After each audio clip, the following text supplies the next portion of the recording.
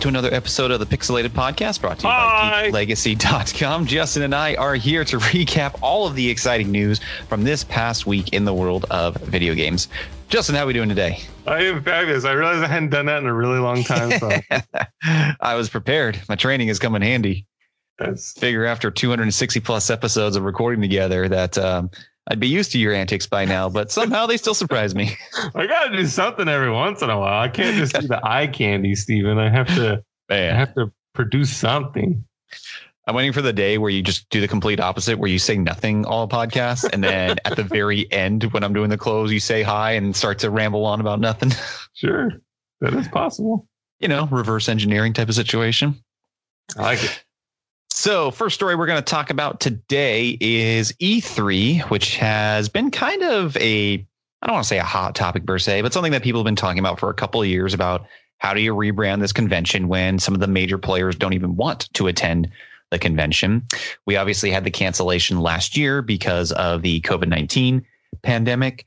And according to Los Angeles city documents, E3 2021's physical event has officially been canceled. As spotted by VGC, a new report published by the Board of Los Angeles Convention and Tourism Development Commission, that's a mouthful, states that the E3 2021 live event is canceled and that the city is, quote, working with the production team on broadcast options at LA Live/LACC.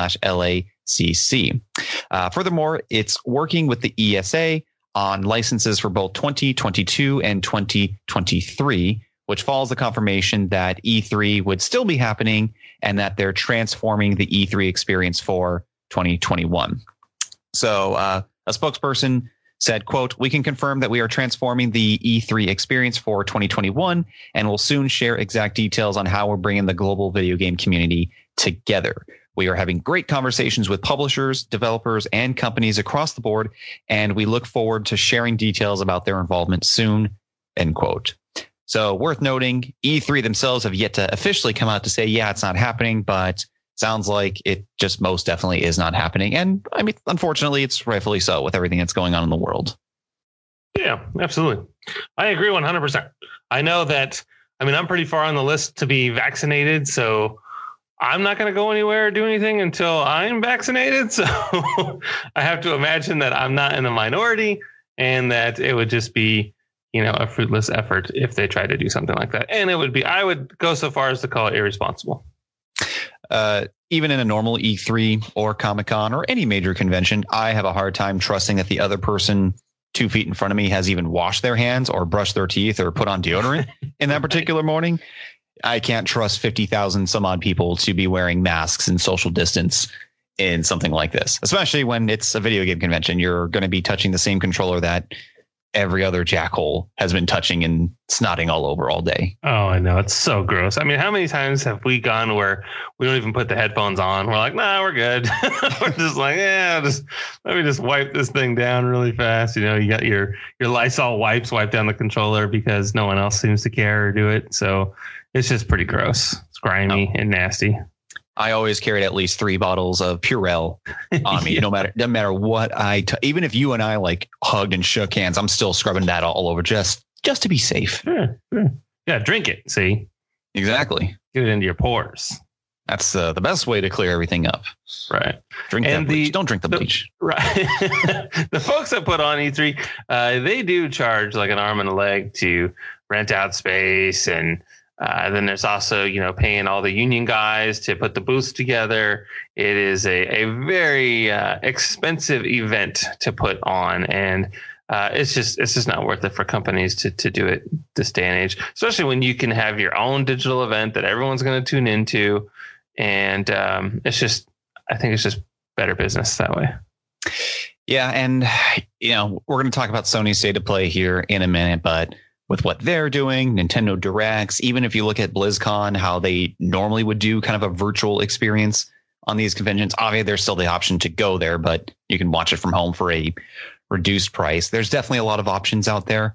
I still can kind of definitely see E3 this year being almost like what the Video Game Awards are, just this big 3-hour presentation, different segments of whoever wants to go out there. But again, a lot of big players over the past years have stated that they just have no intention of being there anymore because they can get more value doing their own thing 2 days before E3, the Right. undercut of the year. Sure. I mean, I think most of us tune into all the big conferences anyway, and then just watch whatever footage we can of things. It's actually better. I realized that at some point in our journey over the last 10 years, the light switch flipped to where it was just easier to cover and more convenient from these just sitting on our sofas as opposed to actually being there, running from appointment to appointment, going to the conferences, having to make time to type up stuff. It was just exhausting. Whereas when it was right in front of us on a TV, it was super simple and easy and accessible. So I'm all for it. I know that all of us tune into the events, whether it be like your Microsoft, your Bethesda, your Ubisoft's, PlayStation, whatever. That's just kind of my cup of tea at this point. I'm way more fond of that than some behind the scenes closed door meeting where it's hands off, where you can't touch anything, can't do anything. You just got to watch a video for 5 minutes and they won't even answer any questions because it's still too top secret. So it's like, all right, well, thanks for wasting my time. Yeah. And I will say, you and I have covered a couple of E3s, and running from appointment to appointment is definitely an experience. It's not an easy experience. It's absolutely tiresome. And again, as you mentioned, going from 10 a.m. to 6 p.m., running around, meeting all these different people, having to drive home. And then, all right, I have to compile 17 different articles because I met 17 different people and played 17 different games a day. Having to do all that in a 1 day turnaround is a challenge. I was one of those masochists who enjoyed every single second of it, especially because the encounters that I had, it's really cool getting to meet some of these people, and whether they're the marketing side, the actual developers themselves, or anything like that. It's just really cool having a face to face with, oh, okay, cool. So you're the person putting these games together, and, having that experience and sharing that with them. Many of these people I still interact with on Twitter to this day. We are still followers of one another. Yeah. So that's kind of cool. Networking, baby. Networking. Exactly. You got to get your name out there, sweetheart. That's how it works. Yeah. You want to be a Drop star? flyers from the ceiling there and be like, yeah, Stephen K. Chains. I'm the There you man. go. Hit me up via email. Surprised I didn't go back to my SKJ Y2K 2000. I know, it's too complicated. I'm getting old. I can't remember all the letters and numbers. I'm pretty sure it was random that you just made it up every single time, but I always enjoyed it. It went with the year. It was always just changed every year. So there you have it. And I don't know how the numbers work, if it's still the same, if it's still Y2K 21. I don't know how it works. Just go Roman numerals. Yeah. So there you have it. Either way, E3, it's always a fun celebration of video games, but again, I'm okay with it not being a physical event and it just being broadcast right to my television set, as it were. Yeah. So do you think we're going to see just, all right, Tuesday, here's Microsoft at 10 a.m., here's Ubisoft at 2 p.m., or whoever's actually going to be at it? But do you feel like we're just going to have dedicated times to log on to YouTube and Twitch, and there you go, there's E3 for the week? Yeah, I think so. That makes the most sense. I mean, it would. I would suggest that they have some sort of synergy involved, to where each one has their own little time to do it, so there's no competing schedules and things of that nature. But yeah, usually it's like a EA thing on Saturday, and Microsoft and Bethesda on Sunday, and Sony on and Ubisoft on Monday, I think is how it usually goes. So and either way, I don't care. I'm sure it'll be fine and amazing. They'll all have their own little things and pre-recorded videos and terrible scripts and what have you. It's always awkward. But at the same time, I think it's way better than some rando going up on a stage and trying to connect with the audience when, they don't really have public speaking experience, and you can tell they're nervous. And I mean, I would be nervous, and I'd talk all day long. So I can't even imagine what it would be like in front of all those people. Yeah. And also to fill in those gaps, I mean, your IGNs, your Polygons, your Game Radar, whoever, insert news outlet here that covers video games for a living, they always have these elongated presentations of, okay, cool. So we saw XYZ at this presentation. Here's one of the developers behind XYZ, and they usually do live gameplay demonstrations or go into bigger in depth about why the game is the way it is, what changes they made. So there's a lot of supplementary information that goes into it. So you're right. I definitely think you can experience E3 without experiencing E3. Right. No, totally. And the news will trickle in for probably 2 or 3 weeks. There's always a ton of content to go over. And, we always talk about the console games, but I brought this up before, and PC games, there's a million of them that don't get any sort of attention. So it would be really cool if, let's say, Valve or Epic Game Store or one of these PC platforms did something for all the amazing games that are available that not a lot of people get to hear about. Just have Gabe Newell go up there, Half-Life 3, and then walk away. Yeah, good luck with that. Yeah, that's all hanging out of his mouth. Doesn't even need to confirm anything. He just needs to say the words, and people are going to go crazy. I know. I do think that would be a good idea, though. Considering the library that these platforms boast, they might as well take the time to introduce fans to some of these games. But yeah, that's just my opinion. What can you do? And if you watch, maybe you get some sort of special badge or some DLC or something cool. I don't know. People are into that sort of thing. Yeah, that's one Fortnite skin. We're wearing an E3 t-shirt or something like that. God, Fortnite. It's funny having a conversation with some other friends because the Xenomorph from Alien is now in Fortnite. Master Chief is in it. The Mandalorian and Grogu are featuring it. DC superheroes, Marvel superheroes. Do you feel like the marketing and the integration of these characters into Fortnite is really just keeping them afloat? I mean, obviously, this is one of the more popular games that people are playing right now. But if I can go 4 days without hearing the word Fortnite, it's a miracle. And I keep hearing it just because the newest thing is, Master Chief, that's the character from Fortnite, right? Like you have this new wave of game players who don't know who some of these characters are because they're just too young and they haven't experienced these new titles, which is kind of fascinating when you think about it. Right. No, I know. I mean, I on one hand, I think it's really cool because it's kind of like a Ready Player One sort of experience where you can have all these different characters from different franchises together battling it out. But on the other hand, it does make business sense, too. If you had a company and you had an opportunity to get some sort of supplemental revenue by throwing a character into a video game that otherwise wouldn't have any room in that space, it seems like a really good idea. Strike while the iron's hot. And honestly, Fortnite's been around for a couple years now, and I feel like it's going to be around forever. I have no idea if it will be, but it just keeps continuing to grow momentum, and everyone's playing, and there's more and more people on the planet playing every single day. And I wouldn't even know how to play Fortnite if I turned it on right now. You and I are so disconnected from it that it just wouldn't even work. We would get murdered in 5 seconds. And I get it. I think it's fantastic that so many people are playing this game, but I'm just going to stick to my Dark Souls and my Mario Brothers, and I'm good enough. I mean, but yeah, you're right. There is this whole new generation that will have no idea where these characters came from. I think Master Chief is from Fortnite, and that's sad, but also not entirely their fault. You think about it. Yeah. I mean, if these kids aren't playing Halo games, then how are they going to know this stuff? And the next Halo game is at least a year away at this point. It could be delayed further, just depending on how production is going with the stay at home and COVID-19 and everything. But yeah, I will say for me as well, the reason why I bought Soul Calibur 2 on the GameCube was because Link was in it. And I could have bought it for any other console. I had GameCube, I had PlayStation 2. I might have had the Xbox at that point, but I'm not sure. But I specifically bought it on this console because of this character that I feel a strong attachment to.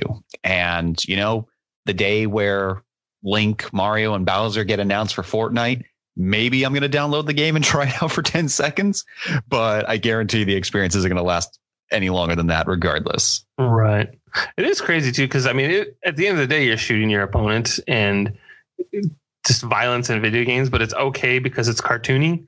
You know, I remember when I was working at Target and a mother was concerned about a Halo game. She's like, isn't that violent? I'm like, well, you do have, weapons and you're shooting monsters and aliens, but you're not really shooting other people when you're playing by yourself. And she's like, oh, I guess that's okay. So, I mean, she was able to justify that killing aliens is better than killing humans in her mind, to the point where it was okay for her kid to play. Depending on how deep you look into that, that's even more disturbing, but that's a whole nother argument that we're not even going to touch. Yeah. Yeah, that's a really interesting point. And I recently read somewhere that I think in Detroit, there was a city council member who's trying to ban the sale of all violent video games, particularly because somebody committed a Grand Theft Auto crime. And so there's that whole link into it. We've had this discussion so many times on the podcast, the link or lack thereof connection between violent video game sales and violent outbursts amongst people in the real world. But it's it's just funny where the justification is and isn't for some people. Right. I know. It's like it's so frustrating. It was like, what impact, if any, does playing violent video games have on a human being, whether it be a child or an adult? And it's like, well, I learned it from this video game. And it's like, oh, okay, that's fine. Whatever you say, guy. You know the difference between right and wrong. Just like with the failed coup and insurrection on the Capitol, people are saying, well, Trump told me to do it. And then now judges and people are shutting them down. Like, well, no, you knew it's on you. And it's like, okay, well, there goes your goddamn video game argument.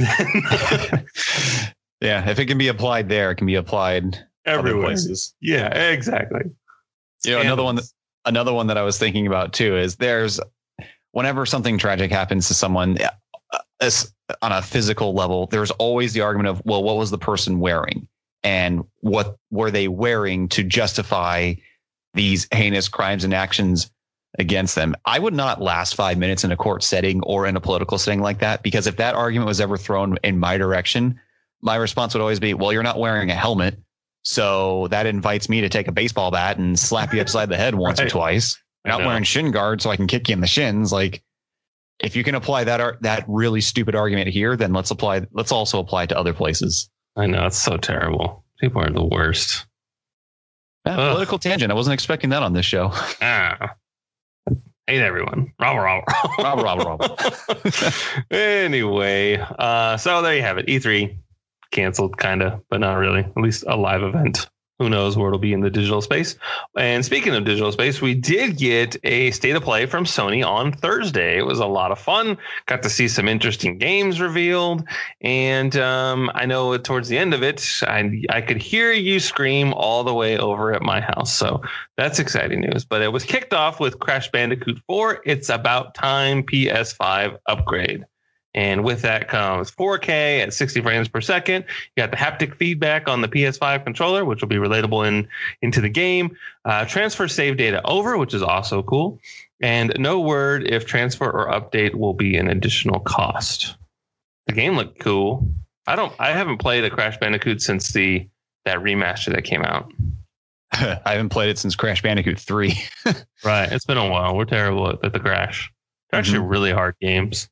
Yeah, and you and I think we're big champions of having Crash in Smash Brothers, having Crash make a return in any capacity. He comes back, and I'm just like, oh, called my bluff, I guess. Right. Yeah. I mean, I have, the remastered edition, and I have a Funko Pop of Crash, and that is the extent of my Crash. And I'm not good. I still just want the giant costume in Super Smash Brothers. Sure. Yelling at people with the megaphone. With the megaphone, just whacking them with it. That'd be kind of cool. Or maybe even make that a stage where he's just in the background screaming at people.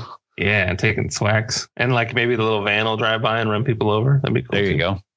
Now we're talking.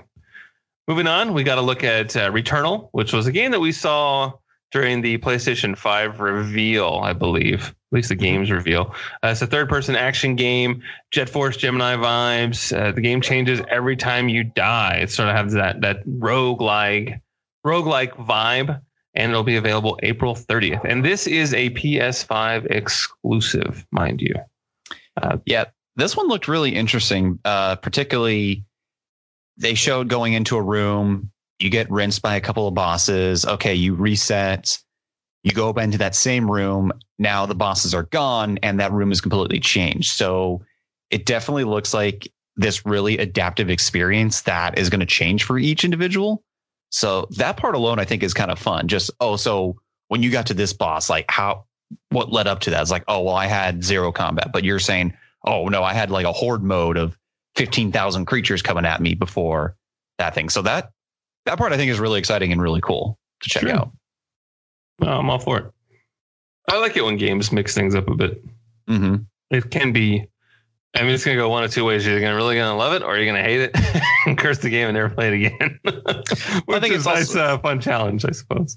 Yeah. And I think it's just, like I said, it's the experience portion. Skyrim, a game that you and I both played over and over again. You know, we can talk about the different experiences that we've had. So what type of character did you choose? How did you handle these situations? And it's kind of fun to discuss that element versus, say, a Halo game, which is, so what'd you do to that enemy? I shot it in the head. Oh, yeah, me too. Okay, there's your experience. Right. No, totally. That makes perfect sense. So you'll have to tell me how that goes if you end up playing it, since you are the 50% of this podcast has a PS5. The other has the Series X. There you go. So I will let you know how my experience is. Perfect. Can't wait. Moving on, we had Knockout City. Going to Knockout City. Going to have some fun. And this is a team-based dodgeball looking game where you can even curl up into a little ball yourself and get thrown at somebody. I don't know how much fun I would have playing this game. I imagine it would be fun with friends, but I wouldn't really, for me personally, this isn't something that I would want to have some sort of pug and play with randos. I would definitely have to be with my buddies when I played this. This is actually coming out on May 21st. The beta is available now. We saw this game during the most recent Nintendo Directs, but we saw a much more elongated look at it, including some of the more mechanics and how the game works. Like you said, you yourself can be the ball. So Patches O'Houlihan is probably pissing in his wheelchair somewhere if you were to see that. But you can sign up for the beta available on their website now. And we have the little hamster tube type things that people can go in. It's kind of a fun little traversing element. It's bright. It's colorful. It's, stimulating. Yeah, it'll be fun. Then you have Sifu, which is sort of this stylish Asian combat game. It looked like a bunch of reminded me of like Asian action films where they're just beating the shit out of each other and kicking folks to the face and like the Raid kind of thing. Mm-hmm. Looks kind of fun. I don't know. I don't think anybody knows much about it at this point, but definitely looks cool. We saw the trailer. We saw that it's coming in 2021, and that was it. Yeah. Moving on, we have the fine folks over at Heart Machine. They're the ones that brought you Hyperlight Drifter, and they are now hard at work on Solar Ash. This is a colorful action game that relies on simple, fluid combat and platforming as you guide its protagonist on a quest to save her strikingly animated planet. And that'll come out later this year on PS4 and PS5. And it was right about this time that I was like, all these games are very stylish and cartoony and just different. They're not like your normal Call of Duty realistic looking games. Everyone's sort of cleansing their color palette, as it were, and being very, very creative with the games that are coming out this year, which I thought was refreshing. Yeah, it's very difficult to explain because when I look at this, I think that's a video game. It's very bright. It's very cut. Like you said, it's animated. It's just visually stimulating. But then again, you can look at something like the newest Call of Duty where it's super realistic and think, wow, this is crazy that this is a video game. To me, like, this is how I want my games to look. Super bright, super colorful, and just, I want my room to illuminate when I'm playing it. I don't need these dark lens flares and hard to see situations. Right. Like, I know what's happening. Yeah. Like, I'm just staring at the sun in this game. It's not that cool. Whereas these ones are a lot of fun and fluid and it goes a long way. It's I think it's refreshing. I like to play something that's different every now and then. Mm-hmm. So One of your favorite franchises, Five Nights at Freddy's. We have Security Breach. Now, this is a franchise that I've never been able to really get behind. And I always find it fascinating that they have toys at Target. And it's just kind of weird. It has that sort of haunted Chuck E. Cheese animatronic vibe going. And it's never really been my cup of tea. But I feel like there's at least 5 different games, maybe even more at this point.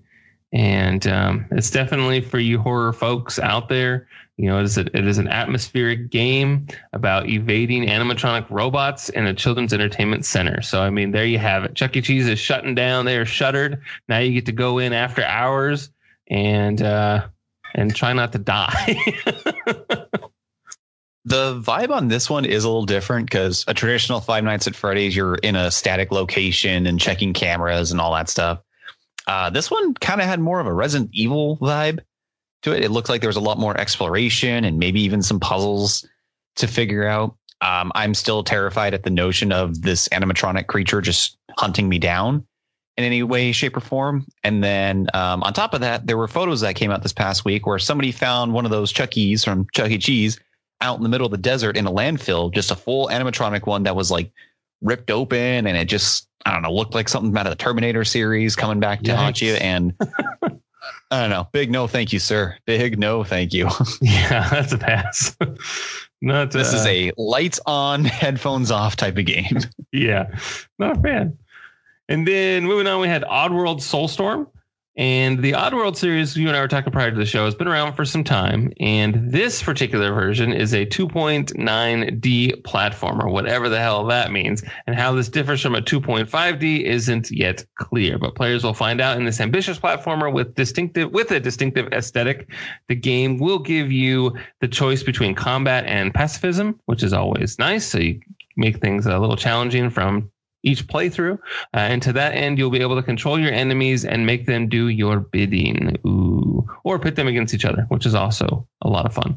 And your actions in the game may also affect the course of the narrative. The game will be out on April 6th for PS4, PS5, and it's also coming out on other platforms as well. I know for sure it's coming out on PC. I just forget the date. I'm not sure if it's also in April. It just says 2021 on the Epic Game Store. So I don't have any information for you on that. But I feel like I also saw during the video that it will keep track of how many lives you save, because this is basically the last of this race. And so I think that's going to have an impact on your decision making and how you ultimately play. Because let's just say for funsies that there's 2,000 of these little guys running around and you beat the game and there's like less than 100 left. That's going to be kind of sad. And it might, who knows, it might even impact your ending, to be honest with you. I am the last survivor. Right. So I've never played an Oddworld game. This particular one looked remarkable, though. Just watching the trailer, I don't know if it's something that I could be good at. I love platformers, like Rayman or, of course, Mario Brothers. But this one looks way too intense. As opposed to just a ticking clock, I feel like there's a lot of decisions that have to be made pretty quickly on the fly to save this guy, save that guy, save everybody, or save no one except yourself. And that sounds like a lot of stress. Yeah, I don't know if I'm ready to handle that. I played New and Tasty, which was the remake of Abe's Odyssey, I believe. And I played it for a couple hours, and you got to know like the aesthetic and just coming up with these weird ass creatures and styles out of nothing is impressive. For me specifically, I played it for a couple hours and like, all right, I'm not necessarily into this, but this is a franchise that people adore. And anytime there's any mention of any of these characters, people go batshit crazy over it. Yeah. I don't know, man. I never got into it, but it looks impressive. Maybe I'll watch videos of people playing it, speed runs and stuff. Check a YouTube video of it somewhere. Yeah, it's like the equivalent of I'll catch it on rental, or that's a rental. Wait for the red box. Yeah, I'll just wait for the YouTube video, like Last of Us 2. What a goober. I can't believe I did that. Anyway, moving on, we had Kena Bridge of Spirits, and this is a third-person action game with a colorful aesthetic, as we mentioned before. There's a lot of these going around these days. Inspired by East Asian fantasy, you'll take control of a young girl who must draw upon the power of friendly spirits to combat all manner of dangerous monsters. There's combat, platforming, and all the usual skills action games require. So I think this is going to be a lot of fun. Actually, gave me like a Fable vibe. I don't know about you, but there's something about that green, grassy, hilly side type thing that just automatically makes me think of Fable. And the character running, but like her legs can go in any direction, even though the torso is staying forward. Right. Totally. It's a fun little animation. And the game will be out on August 24th for both PS4 and PS5. Yeah, this is a game I'm actually pretty excited for. This looked really good. It's, I think, the second time we've actually seen this, but the first time we've seen it in a much more in-depth look. This looks like it could be a really fun title. So I will 100% be keeping my eye on this. Yeah, there you go. And then we had another little video for Deathloop, which is a game that just I feel like we've been talking about for like 2 or 3 years now, but it'll finally be available on May 21st. It'll be interesting to see if that's the final Bethesda game released on a Sony console, though. Yeah, I'm sure it won't be. I think it would be absurd with the amount of consoles that are in homes. It would be absurd to just kill that income. Yeah, and when the merger first happened, I think it was Todd Howard was kind of saying that, it's going to be on a game-by-game basis. We'll determine how it works out. I think we even talked about like the Wolfenstein franchise was selling much better on Sony consoles versus Microsoft ones. So it'll probably just be, those games you'll see on it. Maybe like future versions of Elder Scrolls or the next remaster of Skyrim will be an exclusive to a certain console. Can you imagine? Yeah, it would be nuts. I mean, I think let's just pretend for a second that it was a Microsoft exclusive. It would still come out on PC. Yeah, most definitely. And that would be crazy. There were a lot of interesting and brutal deaths in this Deathloop game. That video is nuts, like picking people up and dropping them off and shooting them 1,000 times. I don't know. It looked intense. The one thing I still don't have full closure on is how it works. So like if you're playing your game and I'm trying to hunt you down, how necessarily that works. Like, can you just play the whole game and then, oh, cool, one of my friends is randomly dropping in to stop me? Is there an AI component where maybe there's someone always out to get me regardless of who's jumping into it? Because I instantly thought of the first Watch Dogs game when if you remember, you can drop into other people's games and hack their devices or do whatever the case was. And anytime I got that little notification saying, oh, you're being invaded by so-and-so, my heart was in my throat. My anxiety was through the roof. I'm like, oh God. Yeah, it was nuts. And like the little radar just kept getting smaller and smaller and smaller to try and track them down. Yeah, that's crazy. There's an achievement to invade someone else's game too. So I remember doing that and I was so scared. I'm like, don't find me, don't find me, don't find me, don't find me. Nobody here but us regular folk just kind of cruising through the crowd here. No big deal. The best one I ever did, I invaded somebody and those like concrete little barriers that you'll see on like the freeway. They're only about 4 feet tall. So I literally hid behind one of those to hack the guy and he was running upstairs. It's just funny watching the guy running up the stairs, down the stairs, pushing people around, going across the street 100 times. It's like, wow, I literally didn't have to move. And I got this sucker. You are the best. Yeah. So I got my trophy. Yeah, no, it works. And it's like 3 minutes or 5 minutes. I forget how long it is, but it's a duration that is exhausting to say the least. So what can you do? But yes, May 21st. And I believe it is a timed 1 year console exclusive. So in the event that there's still a shortage of PS5s a year from now, you can always play it on something else. That's nice to know. Yeah. So there you have it. And then I'll let you talk about one of your favorite games ever. I love how this narrative just keeps getting bigger and bigger. Like, yes, I love Final Fantasy VII, but anyway, people have think I have Final Fantasy pajamas. You got the bed that's shaped like a Google or something. Yeah. Turned my car into a giant ass chocobo. So the PlayStation or the Sony State of Play ended with a pretty big Final Fantasy VII Remake announcement. At first, it was a giant sigh of, great, this is exactly what I was expecting it to not be. And then it was, okay, cool, look, new content.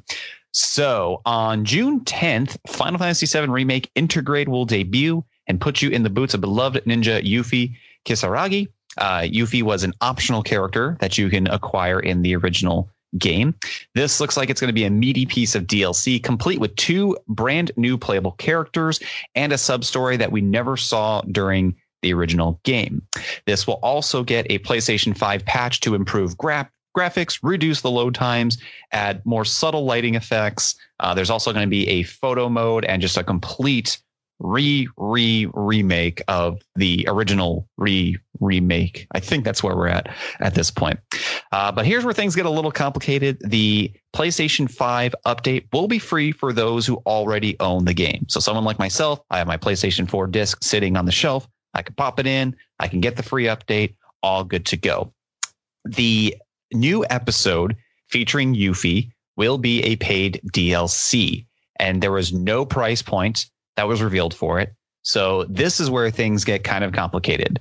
And we'll also talk about this as well briefly, but one of the games for PlayStation Plus, one of the free titles for March is Final Fantasy VII Remake. That game itself is not applicable for your free PlayStation 5 update. So in other words, you need to have the actual disc on the PlayStation 4 version in front of you. You can now purchase it for a whopping $70, which includes all this stuff for the PlayStation 5. So if you wanted to just buy a disc outright, you can.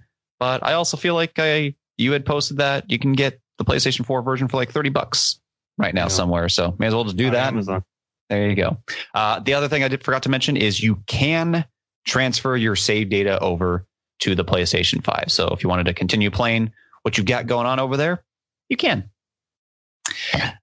Justin, I was half joking, half kidding, half serious, half holy crap, why did I bring this out into the world when I mentioned I am prepared to pay $300 for the full and complete Final Fantasy VII Remake experience. Oh boy, am I going to pay for that. Yeah, no, sure. I think that this DLC will probably be somewhere in the neighborhood of like $25, maybe less. Hopefully it's 20, but I don't think it is. It might even be as high as 30. But I don't think it'll be more than that. I think it'd be crazy if it were. But having said that, you did mention you had to have the PS4 disc. I think if you own a digital copy of it, it'll know the difference between the PlayStation Plus version and the digital copy. You would just probably re-download, I would imagine, on your PS5. So one thing that's also, and what's really interesting about this game is we still don't know how many final installments are going to be of it. Assuming it's going to be 3 versions because the original Final Fantasy VII had 3 discs. So that kind of makes sense. Now it looks like in between chapters, we might have more side stories. So now a lot of people are thinking, oh, well, there was Vincent, the weird vampire that you can also get as an optional character. We'll probably see more. We'll probably see a side chapter, including that. There's all kinds of additional lore that goes into Final Fantasy VII. I mean, this franchise can easily be milked for the next 10, 15 years with all the possibilities. Sure. What was also kind of funny, though, is as soon as this presentation was done, Square Enix also said, oh, by the way, we're releasing 2 mobile games based on the Final Fantasy VII franchise. One of them is like a PUBG, Fortnite type free-for-all shooter where you just play like a nameless soldier cadet. And then the other one, Final Fantasy VII Ever Crisis, is literally trying to tell the entire story of this game, all of its movies, all of its side stories in a mobile platform. It looks charming. It looks fun. If I have to pay $10 for it, I probably will, because that's just how dumb and stupid and I am. So take that for what it is. But you're going to get the entire Final Fantasy VII story, the Crisis Core storyline, Dirge of Cerberus, Advent Children. Literally any Final Fantasy VII property that's ever come out is going to be playable in this one giant complete variation.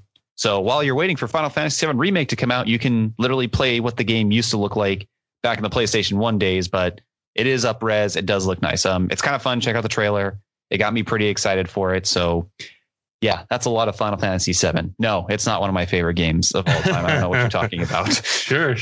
You mentioned that there is a sub story that we've never seen before in the original game, and I'm curious if we're going to continue to see a lot more of that and how well received it will be. It might be interesting if down the road in one of these intergrades, let's say between 2 and 3, that there's one where it's like a Sephiroth one and you're playing as him, and just kind of seeing like that flip side of where he's at in his journey. That might be kind of interesting.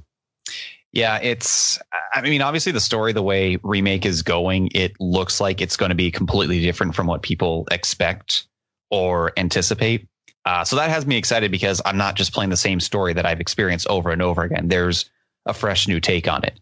I'm still, even though I keep saying that, I'm still prepared for, spoiler alert, Aerith to like the big one, because that's a huge pivotal moment in this game and in this franchise. But this game is definitely building me up to believe that possibly couldn't happen, right? It can't happen again. Sure. Oh man, you never know. Yeah. It's going to be one of the other characters that bites it, and you're just going to be like, oh, this is how they do it. This is how they pull it off. No, I'm excited. We'll see how it goes. I'm just curious. Yeah. When it's all said and done, let's just fast forward to 2025 or something. And they have some super mega ultimate edition. That's the complete game and a really cool statue and all this other stuff. And yes. you've already spent $350. That's my max. and then you see this though. And then you're like, oh, I gotta have this too. And then now you have a $600 game on your hands. Yeah, that's the interesting part. So I didn't buy the super collector's edition of Remake, which had, I think that this one had Cloud on his motorcycle as a statue. I got the one that just had the steelbook case and a few extra goodies to go with it. So there's a possibility I could have like 7 or 8 steelbook cases when this is all said and done, just from this one game. Sure. Yeah, that one was like $79 or $69 or something like that. Yeah, well, that's a good one to have. So yeah. I can't wait. I'll run the numbers when it's all said and done. Save your seats. You'll be my accountant. Yeah. That'll be good. I immediately smiled when it started because I was like, oh, James is going to be happy.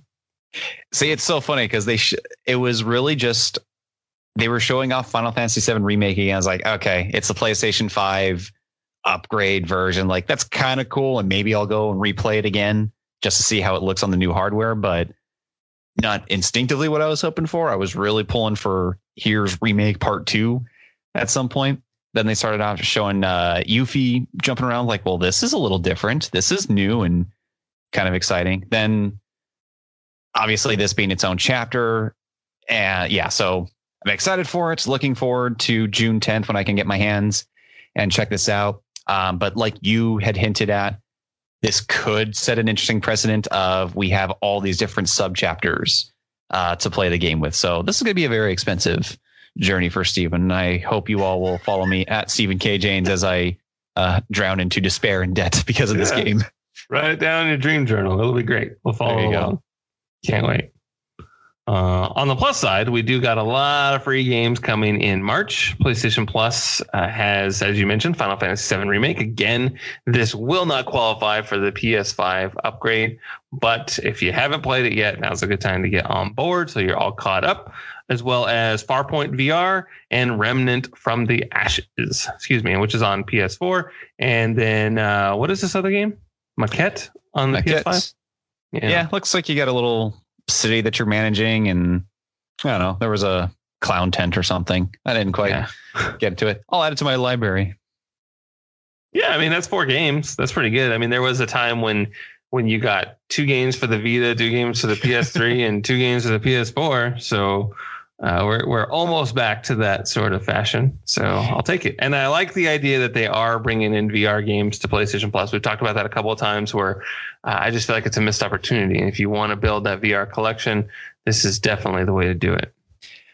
2 quick sidebars. One, if Final Fantasy VII Remake continues to be on PlayStation Plus, then you can not be a dummy like me and just wait for that to inevitably come. Secondly, Sony did mention that they are trying to rebuild the PlayStation VR for the PS5. So, like you said, this is a great time to start building up that library and, wait till that new technology comes in. Yeah. Then you're going to be all ready for the future. At least they're not, burying it like the Vita or the PSP upon arrival. I know. I still have those.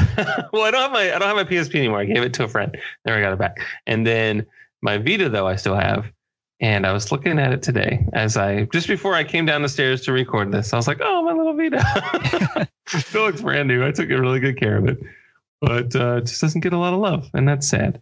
And then moving on to the Epic Game Store, you have Sunless Sea available until March 4th, which I have downloaded but have not played yet. And then you have Wargame Red Dragon available from March 4th to the 11th.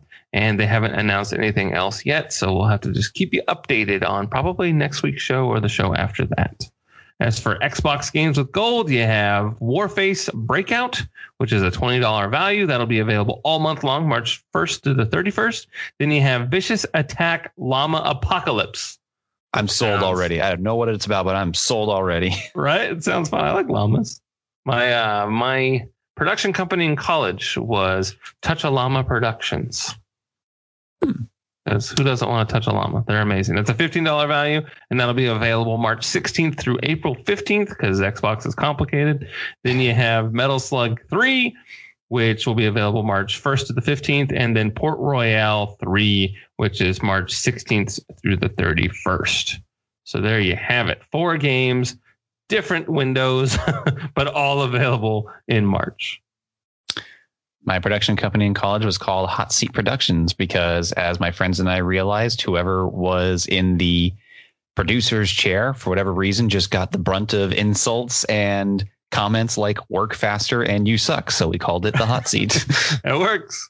Yeah, that works. Man, one time I was in a car that had a hot seat, like the little seat warmers, and I didn't realize that I hit the button. And I was like, it was like the middle of August. So I'm like, God damn, it's a hot day. I was like such an idiot. I drove for like an hour with this stupid thing on. And I was just like, fuck, it's so hot today. And then I saw the button was switched. My wife has butt warmers, and for the driver, a warming steering wheel. Yeah, that's nice. Perfect for those. You don't need it really here, but 70-degree winters here in Los Angeles. Yeah, definitely would have come in handy in Washington when I was there, but here, not so much. But there you have it. What a fun little show. Yeah. Well, are you Final playing Fantasy VII? Yes, definitely not my favorite game, though. Yeah, close. Behind Tactics, maybe? Oh, man. If I had to... My favorite Final Fantasy games are probably Tactics 4, 7. Tactics. What was it? What was the order? Tactics 4 or 2 in the States for Super Nintendo, that one, and then 7. All right. That's a fun order. And that's not including all the other ones that I played and trying to figure that out. I'm just going top 3 right there. Right. Oh, that's fair. This has such a grind. For Final Fantasy? Oh, geez. For me, it would probably be 6, which is 3 here. And then I would say 8. Because I'm just a weirdo and I like 8 and no one can talk me out of it. And then that's it. I don't even need a top 3. I just have a top 2. I'm done. Yeah. I can't. I really want to like 9 and I don't. But I want to. And 2, the grind got to me. Like I wanted to keep moving forward, but my character wasn't ready for what lied ahead. And so I kept dying and I got mad. That was my first real experience in grinding was Final Fantasy II, and I wasn't ready yet. My patience level was not where it needed to be to play a Final Fantasy game the first time I played 2. That's a shame you didn't like 9 because that's one I really, really enjoyed. Yeah, I want to enjoy it. I think it's adorable. I love the graphics. I think it looks great. And, I already had a PS2 when it came out, and I was kind of like, Final Fantasy 9. It's on PS1. but I mean, I got it and I played it for a little while. I put maybe like 10 hours into it, but I just couldn't mush on. But it is available now on multiple platforms, so maybe I'll give it another go. Yeah, 9 is kind of interesting because obviously 7 and 8 came out and they had more of like a steampunk futuristic style of era, whereas Final Fantasy was almost always like medieval times in that. And then 9 comes out and it goes back to said medieval times. And I don't know, it's kind of like that Call of Duty effect. You know, we spent so many years playing Call of Duty in World War II where this was the standard, and then Modern Warfare comes out and, oh my God, this is so great. And then the second we go back to World War II, we're like, holy crap, I forgot how great this is again. Right. No, I love the way it looks. I love the characters. The aesthetic is adorable, especially with like the little night guy that's watching after the girl, and then you have like Vivi. It looks great, but Vivi, I will do anything for them. I think I just got really busy with everything. That was kind of a really weird time in college where you have to buckle down. You can't really do anything other than school. That was kind of where I was at.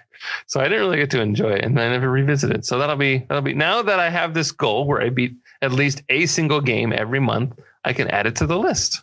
There you go. If I beat Hitman today, then that'll be 3 games in February. And I'll be excited. I need someone to come over and just slap me across the face, because here I am sitting with all this new age technology, and I decided to replay Ocarina of Time for the 100th time. Sure. Oh, it feels so good to go into the backlog, dude. I'm not gonna lie. Like once, I think the hard part, it's like going to the gym. Like you don't want to go, but then when you're there, you're glad you went. Yeah. Mm-hmm. So I think that the backlog is the same mentality. You just have to just pick a game at random, maybe even have Courtney do it. Just be like, here, pick out a game, and then I'll play it. Do it that way. Yeah, but I feel like if she does that, it'd be like, no, not that one. Don't pick that one. No. And then I'll just do that for 4 hours. You can't look. Close your eyes. It's like a pin the tail on the donkey situation. It's like choosing something to watch on Netflix. What do you want to watch? I don't know. Pick something. How about this? No, not that. Like, okay, we know what we don't want to watch. I know. That's the worst. That's what I'm saying. We got to have the picture in picture where you can just have something on that you love. And then while it's on the background, you can figure out what you want to watch instead of just looking at menu screens. What I need is an application that recognizes on Disney Plus, Amazon, Hulu, Netflix, insert any other streaming device or streaming service here as well. It takes all of my saved lists from all those platforms, and I just say, I have no idea what I want to watch. So I hit the button, it spins a wheel, and it says, you are watching this and you are not stopping until 3 episodes have gone by. Or if it's a movie, you're at least halfway done, and it just locks me into it. Nice. I need something like that, because then I can just say, okay, cool. I'm taking a chance. Here we go. Easy peasy. I know that on Game Pass on PC, there's like a what will you play next, and you can click surprise me, and then it picks the next game for you. It's like a little slot machine kind of thing. And like I just did it right now, and it says Pillars of Eternity Hero Edition install. So like it tells me what to play. Oh. Well, if it's on PC only, that's kind of a problem, because the only Game Pass game I have installed is either Dead by Daylight or Resident Evil 7. So I will save that for the middle of the day, lights on, no headphones. Yeah, that game is terrifying. Oh, geez. But it'll be fun to get you in the mood for the village there. That'll be good. That's true. I did play through the demo, and that actually wasn't too bad when it was all said and done. So maybe I should just man up and go do it. Play Resident Evil 7. Do it. Maybe that'll be my game for March, and then we can talk about it. All right. We'll meet here in a month. Break. Fair enough. That's all I got. You got anything else? That's good. Oh, you asked what we were playing this weekend. Yeah, I'm playing Hitman. Sorry. Playing Hitman? Okay. Almost done with it. Still grinding away at Final Fantasy Online, and should the time come, I'll just continue playing at Ocarina of Time. Good old Nintendo 64 days. What's the quickest you beat that game? Oh, that's been a while since I've done that. I definitely beat the entire game like in a Saturday afternoon. Oh, that's really good. Probably started like 11 a.m., finished around 8, 9 that night. So maybe 10, 12 hours. Yeah, that's fantastic. That's not bad at all. That's obviously trying to accomplish most of everything in the game, all the side quests, all the items, all that fun stuff. Yeah, see, I'm a fan of anything that's like in the 10 to 12 hour range, because then it's like a weekend game. I can start on Friday and beat it by Sunday and feel really good about it. And so that's where I'm at with Dark Souls 3. You know, I can start on Friday and be done by Sunday, probably even Saturday night if I push myself. But not that I'm a speedrunner by any stretch of the imagination. I just like to get as much as I can. That's kind of, I do all the optional bosses and stuff. So it's become like really fun to play for me. It's like almost like it's really hard for me to relax, Steven. I'm just not capable. I have like restless leg syndrome. I'm antsy in my pantsy all the goddamn day. But for whatever reason, Dark Souls and Dark Souls 3 can kind of, turn me over on my back and rub my belly and make me submissive, and I can relax for, 12 hours. So part of the reason I'm replaying Ocarina of Time is I found out there's this thing called the randomizer, where you can literally get a version of the game, a PC file, obviously, and it randomizes all of the item locations in the game, and you can set different parameters. So like one of the easy ones is like the main items in the treasure chests inside each dungeon. Those are all randomized except for the keys. So that obviously still allows you to progress through the game, but maybe when you go through the Great Deku Tree, you get a boomerang instead of a slingshot. So little things like that. All the way up to what is basically called Hell Mode, which is everything in the entire world is randomized, including the entrances. So imagine normally you would go inside like a Hyrule Castle, and it's Hyrule Castle, right? That whole little like sneak around to find Princess Zelda thing. Yeah, this entrance could be the entrance to Ganondorf's boss battle. It's things like that. So I want to remember how to play this game first and foremost, so I can do that. Right. Because I think that'd be really fun to play on like Twitch or something. Yeah, that's the key, is remembering where everything is. Because like I know for Dark Souls, I know that there's something in this corner. I just forget if I need it for this build or for a different build. So it's not worth my time to punish myself if it's a tricky thing. So that's part of the key. I need to like take notes next time to just remember, like avoid, like just have melee check or caster check kind of thing, to where I just know that if it's in this room, it's worth my time. If it's not, then skip it. Because I'm always like, fuck, I didn't even need to get this. Yeah, then there's games like Knights of the Republic always did this, is no matter how many times you played through, certain item gatherers would randomize what you would get. So like there's times where I would get a full set of Jedi robes on the first planet and I'd be ready to go. Past that, other times they wouldn't be until the very end of the game when you see that stuff. So that was always kind of cool. It's like, all right, you're getting different components, different weapons. It kind of changes how you play the game. Thankfully, things like gathering your lightsaber aspects were very set forward. But I have definitely fallen down the rabbit hole of randomizers with all these different video games. The most chaotic one I found was a Pokemon randomizer, where you start the game, you pick one of 3 Pokemon, usually Charmander, Bulbasaur, Squirtle, right?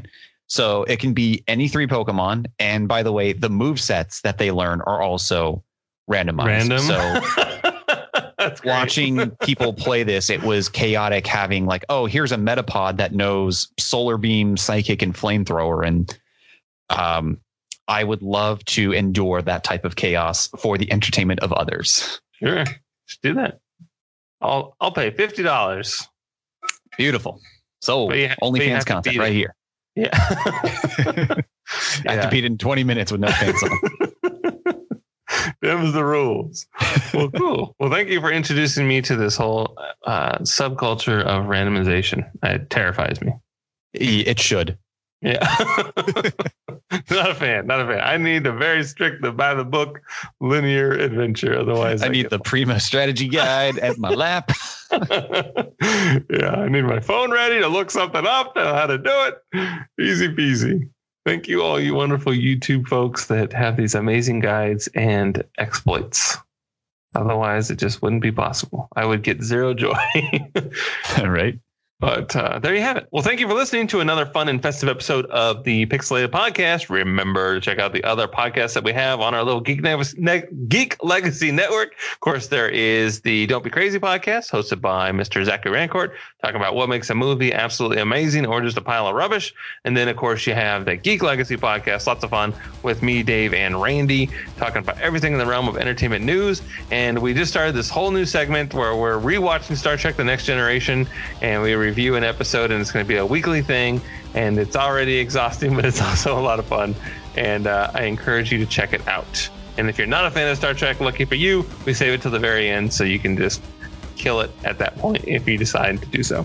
Remember to follow us on Twitter at PixelatedPod, at Stephen K. James, and at Edgy Armo. Happy to talk to you about video games and movies and fun, cute little animals and all kinds of fun activities. And you remember to keep those controllers charged and treat all gamers with respect. Thank you so much.